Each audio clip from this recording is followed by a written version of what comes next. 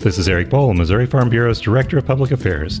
Welcome to Around the Kitchen Table, our weekly podcast where we talk about the things that our members are talking about around their kitchen tables. Today I'm joined by Chris Chen, Director of the Missouri Department of Agriculture. So pull up a chair and join us. Thanks for joining us, Chris. Hi, Eric. Thanks for inviting me. Absolutely. You're our second-time guest. I think you're maybe the third person who's been on here twice. So we're finally starting to get enough episodes under our belt to where we're having some repeat people, but you're one of the better ones we've had over the last few months. So glad to have you back to talk. Well, thank you. I'm honored to get asked back. Absolutely. Love to have any chance to talk to you. And, you've been on the job now for almost a year. You're no stranger to Farm Bureau as well, because you spent a lot of years involved deeply in Farm Bureau before becoming Director of the Department of Agriculture. But what was your background before getting into that role as Director? So I was a full-time farmer. My husband Kevin and I are fifth-generation farmers. We raise hogs, cattle, corn, soybean, and kids on our family farm in Clarence. I was a volunteer in Farm Bureau on my county level. I was actually the state board member for District 2 up in Northeast Missouri.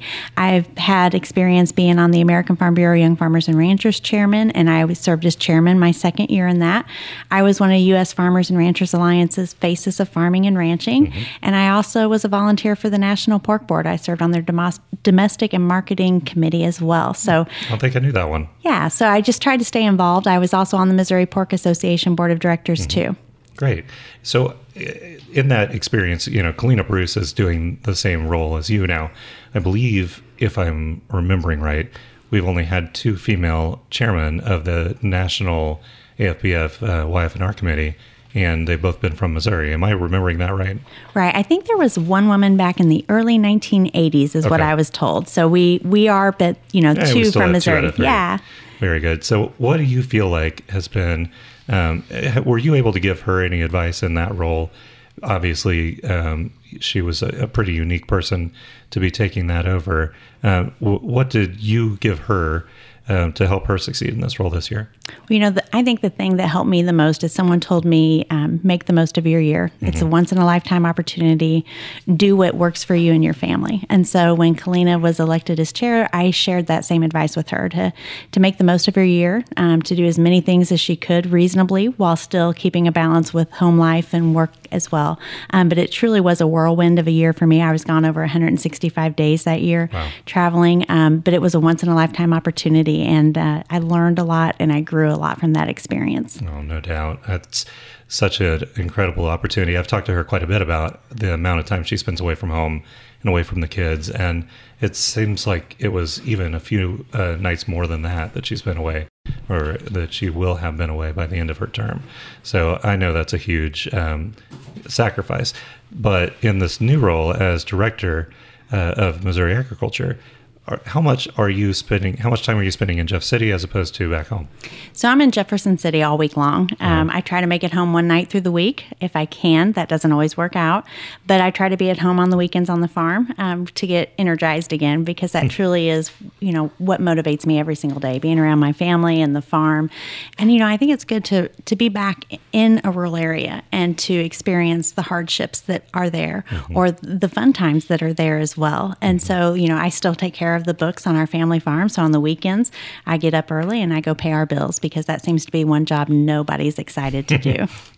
That's for sure. But whether it be at home or your business, nobody really wants to have to do that. How have you had to change your operations to take on this job? Because obviously you were spending every night at home, and now you're spending a good bit of your time away. Have other family members picked up part of it? Have you had to hire it out? Or what changes have you had to make? It has been a lot of change for Kevin and the kids. Kevin's had to take over some of the responsibilities I was doing before. The kids have to do a little bit more, as well as his mom and dad have stepped up to help us. My mom volunteered to take over some more of the paperwork that I had been doing, so that's been a blessing. And then we did have to hire out our veterinary clinic to do some of the paperwork that we just couldn't keep up with. So it has been a change, but it truly has been a team effort with my family. I couldn't have done it without them. Sure. Well, I'm sure you're just now starting to get used to it, even though you've almost been in the job a year. It takes quite a while. Everyone says it takes almost a year to get used to any new job. What lessons do you feel like you've been learning throughout that process? Well, you're right. It does feel like it takes at least a year to feel comfortable. Some of the lessons I've learned is that every day is different. And what happened yesterday you think will be duplicated the next day. It never is. Every day the Department of Ag faces a new challenge or a new opportunity, depending on what the day is. And so, you really just have to be flexible and be able to change. And so that's probably been the biggest thing that I didn't expect, because I felt like it was going to be the same every day. And it truly has not been that way. Yeah. Well, I guess I'll back up a little bit too. Those experiences that you had that you already talked about with both Farm Bureau and Pork Board and all the various different things you've done and USF&R, how do you feel like those experiences prepared you for this job? So, I think my leadership roles in both of those organizations prepared me for the diversity that is in Missouri agriculture, that not all farms are the same, and what works on one farm doesn't work on the other. So you have to be very considerate of your neighbor in making those decisions. And you have to try and put yourself in your neighbor's shoes or in the shoes of a consumer to truly feel what they're feeling. And so that really opened my eyes. I was in the Partners in Ag Leadership PAL Class 5 with American Farm Bureau, and that was one of the things that they taught us in that class was always put yourself in the other person's shoe. Look at it from their point of view. Try to defend it from the issue from their point of view as well. And so that's what I do every day at the Department of Agriculture is I try to put myself in the other point of view, and I try to defend that issue from the other side so that you can truly get a good understanding of it. Well, and I've heard that said before that the only way that you can really tell that you're never able to fully argue your own point of view until you can argue the other person's point of view in a way that they would agree, yeah, that is my point of view. You can state the way that they feel in a way that they would at least acknowledge that you basically understand how they say it, and then you can start to really to argue your own point of view more effectively. So it sounds like that's the same type of thing that you learned. It is, and it's been very beneficial for us. We've faced many challenges at the Department of Agriculture in the last 11 months. So having that... It hasn't been an easy year, has it? No, it has not. So, being able to put myself in other people's shoes has been very beneficial to the role that I'm in as director. Well, how did you end up getting into that director position? And you may not even fully know that. There may have been things happening behind the scenes that you never even became aware of. But to the best of your knowledge and the amount you're able to share, how did that come about that you became the director? So probably 4 to 5 years ago, I had a friend who said, hey, I've got this guy who has never been on a hog farm before and would just like to learn more about him. Would you mind if I bring him out? And I said, no, that'd be fine. And it ended up being Governor Greitens. Well, that's fortuitous. Yeah. So he came out and he spent probably 3 hours with me on our family farm, learning about agriculture, what we do on our farm, some of the challenges we face. He went to our family feed mill and he toured it. And he was just very interested. He asked lots of great questions, just trying to fully understand what a day is like for us on the farm, what opportunities were out there for us to continue farming, and what challenges were there. And so, I had no idea at that time that I had just given a tour of our family operation to Governor Greitens. But he remembered that tour, and he remembered the conversations that we had. And so in December of last year, he called me and asked if I would be willing to serve as his director of agriculture, and the rest is history. That's really a wonderful story. It's always interesting when people know others before they become famous. It really leads to a different type of relationship. And how do you think that has affected your relationship, your working relationship with him once he became governor? I think it's been very beneficial because we had the opportunity to know each other before he became the governor. He had the opportunity to ask me all the questions he wanted, and I had the ability to be free in answering those questions and not worrying about giving the politically correct answer or an answer somebody an answer that I thought needed to be said. So, I was able to just totally be myself, get to know him on a one-on-one level.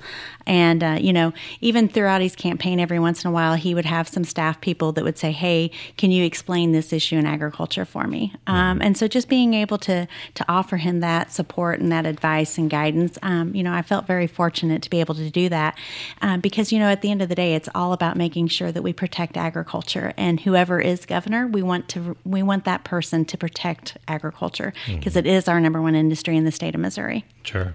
Well, the transition from the previous administration to the Greitens administration, how did that work when you were coming into the department and taking over for Richard Fordyce, who is also another close friend of Farm Bureau and who was, I believe, wasn't he also the National YF&R chairman as well? And how did that transition work? And what were some of the high points and low points, the stumbles or the easy parts of that? Well, it's always hard to come in behind someone like Richard, who, you respect and is a good friend. The staff was sad to see him leave. So, that's intimidating when you come in knowing that people loved your predecessor. And, you don't want to do anything to make your employees feel uncomfortable. With new administration changes, there's always an amount of nervousness about, is my job safe or am I going to be able to keep the new person happy? So, I was always trying to make sure that I kept our employees at ease and comfortable and letting them know that, they were important. They were the foundation of the Department of Agriculture, and whoever sits in that chair of director, we're going to rotate in and out.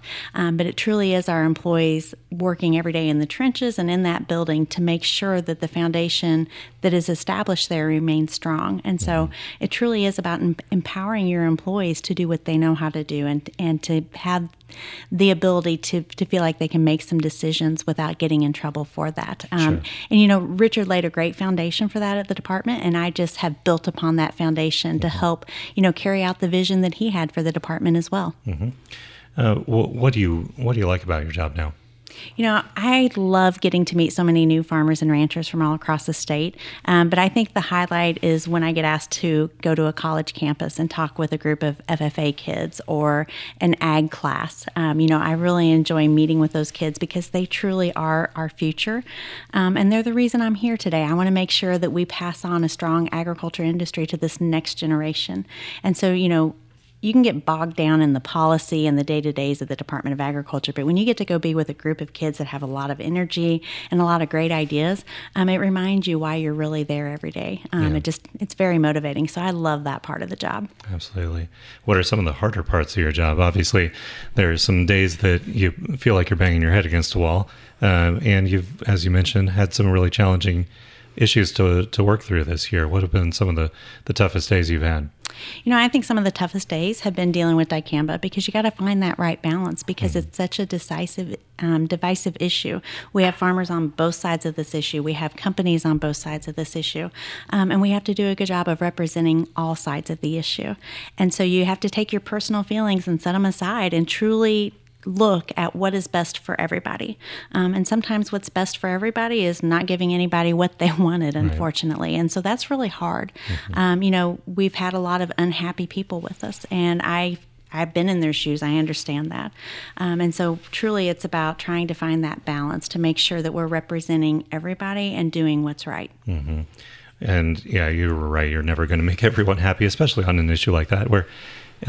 And as with many issues, sometimes we talk about them as being, you have to see the other side. Well, sometimes there are 5 sides to an issue.